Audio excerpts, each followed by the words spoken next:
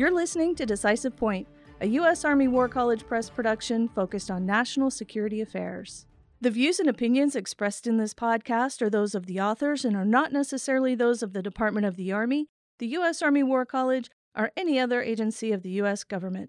Decisive Point welcomes Dr. C. Anthony Pfaff, author of Coercing Fluently, The Grammar of Coercion in the 21st Century, which was published by the U.S. Army War College Press in August 2022.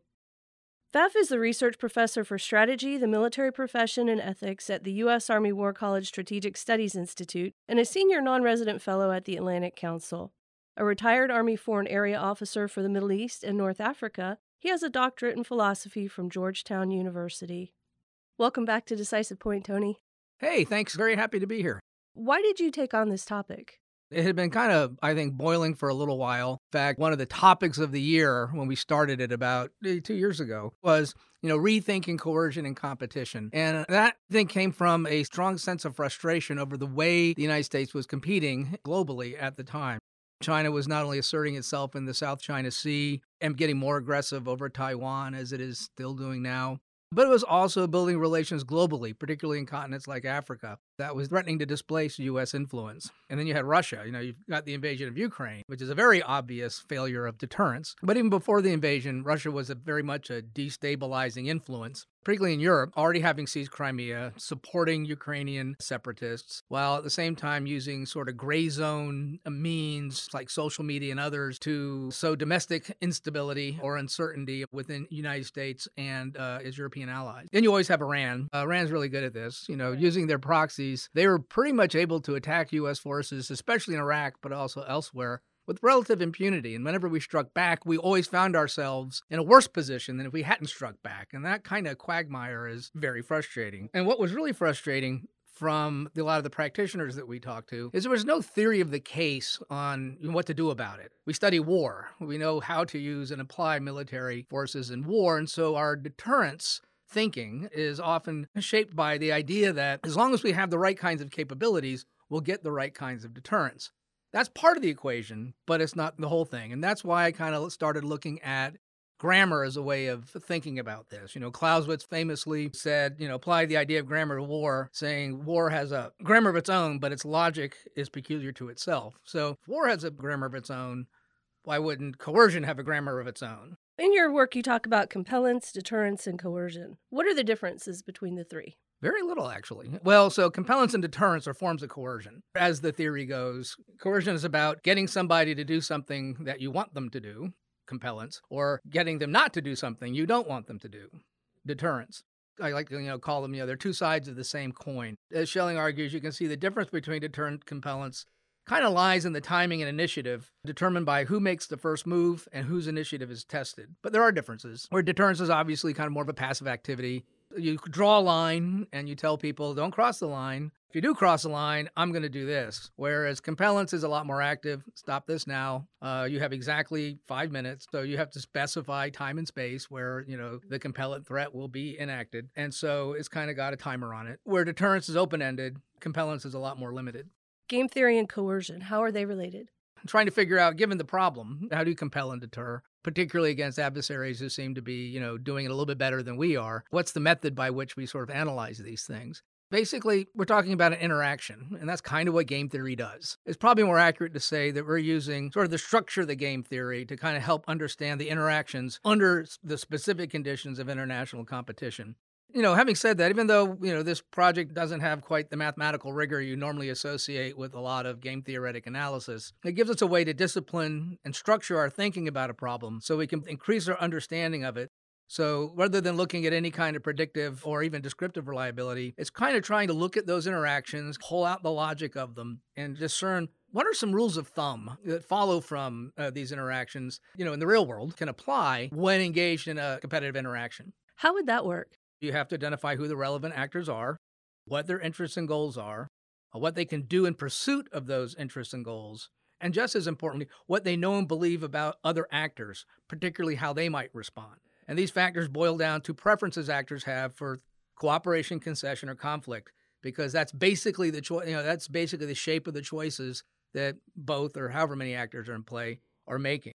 And so when we're looking at these interactions, we're looking for equilibria. What do we learn from studying these kinds of interactions? So now we're thinking, putting yourself not in the shoes of the other person in a way. You understand that credibility is less about how they perceive your resolve as much as how they perceive what's your interest in doing something. If the Russians, for example, believe that we would be worse off if we intervened on behalf of the Ukrainians, they would not take our deterrent threat, as credible because it would be worse off if we applied it. It also has to be capable. But here, capability isn't measured in terms of balance of power necessarily.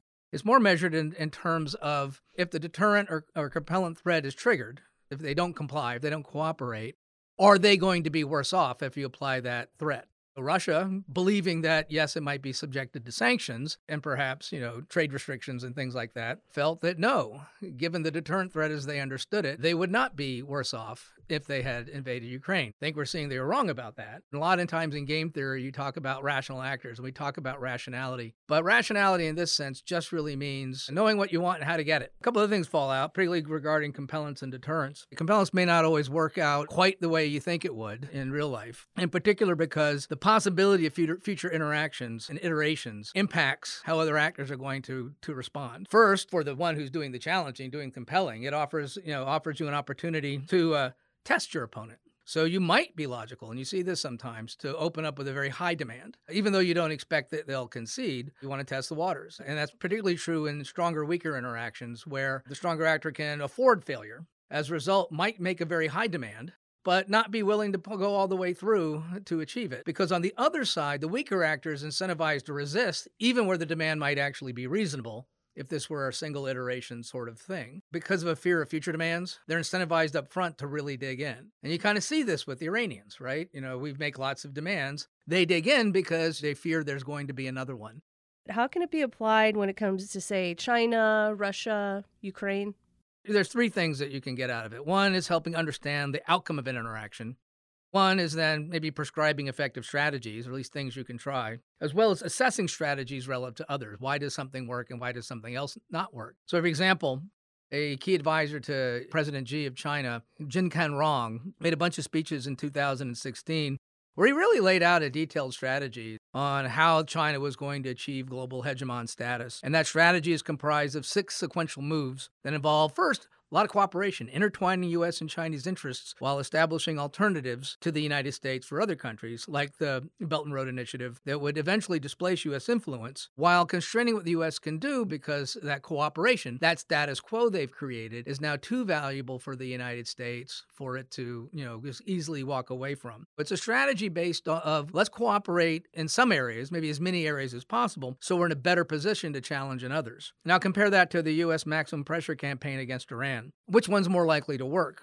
Well, maximum pressure just raises the stakes for Iran, as well as raise concerns that if they give in to one man, others will follow. Logically, they should dig in and absorb whatever cost short of war the U.S. is willing to impose. And while imposing some costs on their own, it's a strategy that gives them little to lose. That point doesn't mean that a maximum pressure campaign was necessarily a bad idea. It's just not going to alter Iranian behavior. So if that's his point, it's going to fail. But in this context, we can also take a step back and look at what this analysis will tell you is what's the space for changing that behavior. And it's probably very little. There's very little room for cooperation. So a strategy that denies Iran resources and makes it harder for them to compete might be the best move. Now, when it comes to Russia, its interests are limited. Where it has success is with countries where we have little interest. There's probably very little we can do about that other than sort of change those other countries' interests. But let's look at Ukraine real quick, just to kind of wrap things up. NATO was criticized in the United States for not signaling resolve. For Putin to be deterred, he had to believe that the deterrent threat was both credible and capable, which meant that we would out-escalate him. There was just really no good reason for him to believe that. And even though the United States, prior to the invasion, basically said we're going to impose really high costs, there was enough caveats in the way people were presenting things. There was an appearance of a lack of consensus among NATO nations on what to do. And in a situation like that, that's going to signal to the other actor, and it's time to act. But Putin made a mistake too, I think, or may have. Well, not only did he not get that right, apparently the resolve was there, despite how he interpreted the signals. He also probably caused that, or a little bit, or incentivized it. In December 2021, he issued an ultimatum. He said, okay, we'll back off, we won't invade Ukraine, but demanded no further enlargement of NATO to the east, all cessation of military cooperation with post-Soviet countries, which includes a lot of NATO allies, a withdrawal of U.S. nuclear weapons from Europe, and cessation of many military activities in Ukraine. It also demanded a withdrawal of NATO forces all the way to the borders of 1997, which would leave basically all of Eastern Europe, vulnerable, because that's the 14 Eastern European and Baltic states that joined after that date. Not only would exceeding these demands prevent any kind of military intervention in Ukraine, it would impair the alliance's ability to meet its defense obligations under Article 5. It would essentially kill NATO, probably the unraveling of the alliance. As we talked about before, that raises the stakes, which is likely to increase resolve, because, it went from, do we just defend a single country, or are we now worried about the alliance? Now he's put it on the alliance. Now, what you could say is that this might have been used as a separating strategy. This is a really tough demand. What's NATO going to do? That might have been the case, but when you do those, you kind of have to have a plan to walk it back if they stand, and he didn't walk it back. If it wasn't that, and it certainly backfired and increased resolve of NATO to the point that it doesn't look like he's going to get any kind of outcome that he's going to want. The stakes are very high for him. He's going to resist all the way down, however many nodes you want to go. So if we don't want to escalate to war, the math says basically there has to be some kind of accommodation, or the conflict continues and will continue to escalate. Now, whether that means nuclear weapons, this is where the analysis, you leave the analysis, because the analysis says yes, that there's no limit. Whether or not he's going to do it is going to depend on a host of other reasons that might fall outside this. And that's another lesson, is that what this also does for you, sort of bound that, but give you a direction to go look for the other things that'll fill in your knowledge gaps so that you can make better informed decisions. So last question before we go. The way forward, what do we need to keep in mind? Competition is generally open-ended. And, coercive failures can sow the seed for future success. In fact, some strategies might integrate failure into the plan in order to get more information. But then what it tells you is you've got to be sufficiently opportunistic, agile enough to take advantage of the things that arise out of that particular interaction. So coercive failure is not also a bad thing. And there's a couple other things. So like regarding force postures, it says you should favor those that are flexible and create ambiguity, maybe more productive than those that signal overmatch and overcommitment. There's a lot that it says about how to collect and what to collect regarding intelligence, and gearing it towards understanding adversary preferences, their thresholds, as well as, most importantly, their assessment of you. Because as we talked about Putin, he assessed us a certain way, he got it wrong. But knowing he assessed us that way should inform how we respond. Do we want to retain that ambiguity? Do we want to signal more clearly? And then third is finding more space to compete in and be out there. So, for example, the United States contributions to peacekeeping operations went from a high of 115 to 34 in 2020. And so we're not really resourcing those, but those are places where there's a lot of competition going on. When we withdrew our observers out of Congo, for instance, Russians and Chinese filled it in. That gives them leverage, and that gives them leverage and access in those places that we now don't have. Now, maybe we don't want to do this, but then we need to understand when we withdraw from these sort of international sort of things, we are ceding space to the other guys. And yes, you'll have to take into account, whatever agreements or cooperation, there's always cheating. Know that your adversary is building that into their costs. Build that into yours as well. And that's it. Thanks as always for your time. Thank you. Much appreciated. You can learn more about coercing fluently, the grammar of coercion in the 21st century, at press.armywarcollege.edu/monographs. If you enjoyed this episode and would like to hear more, you can find us on any major podcast platform.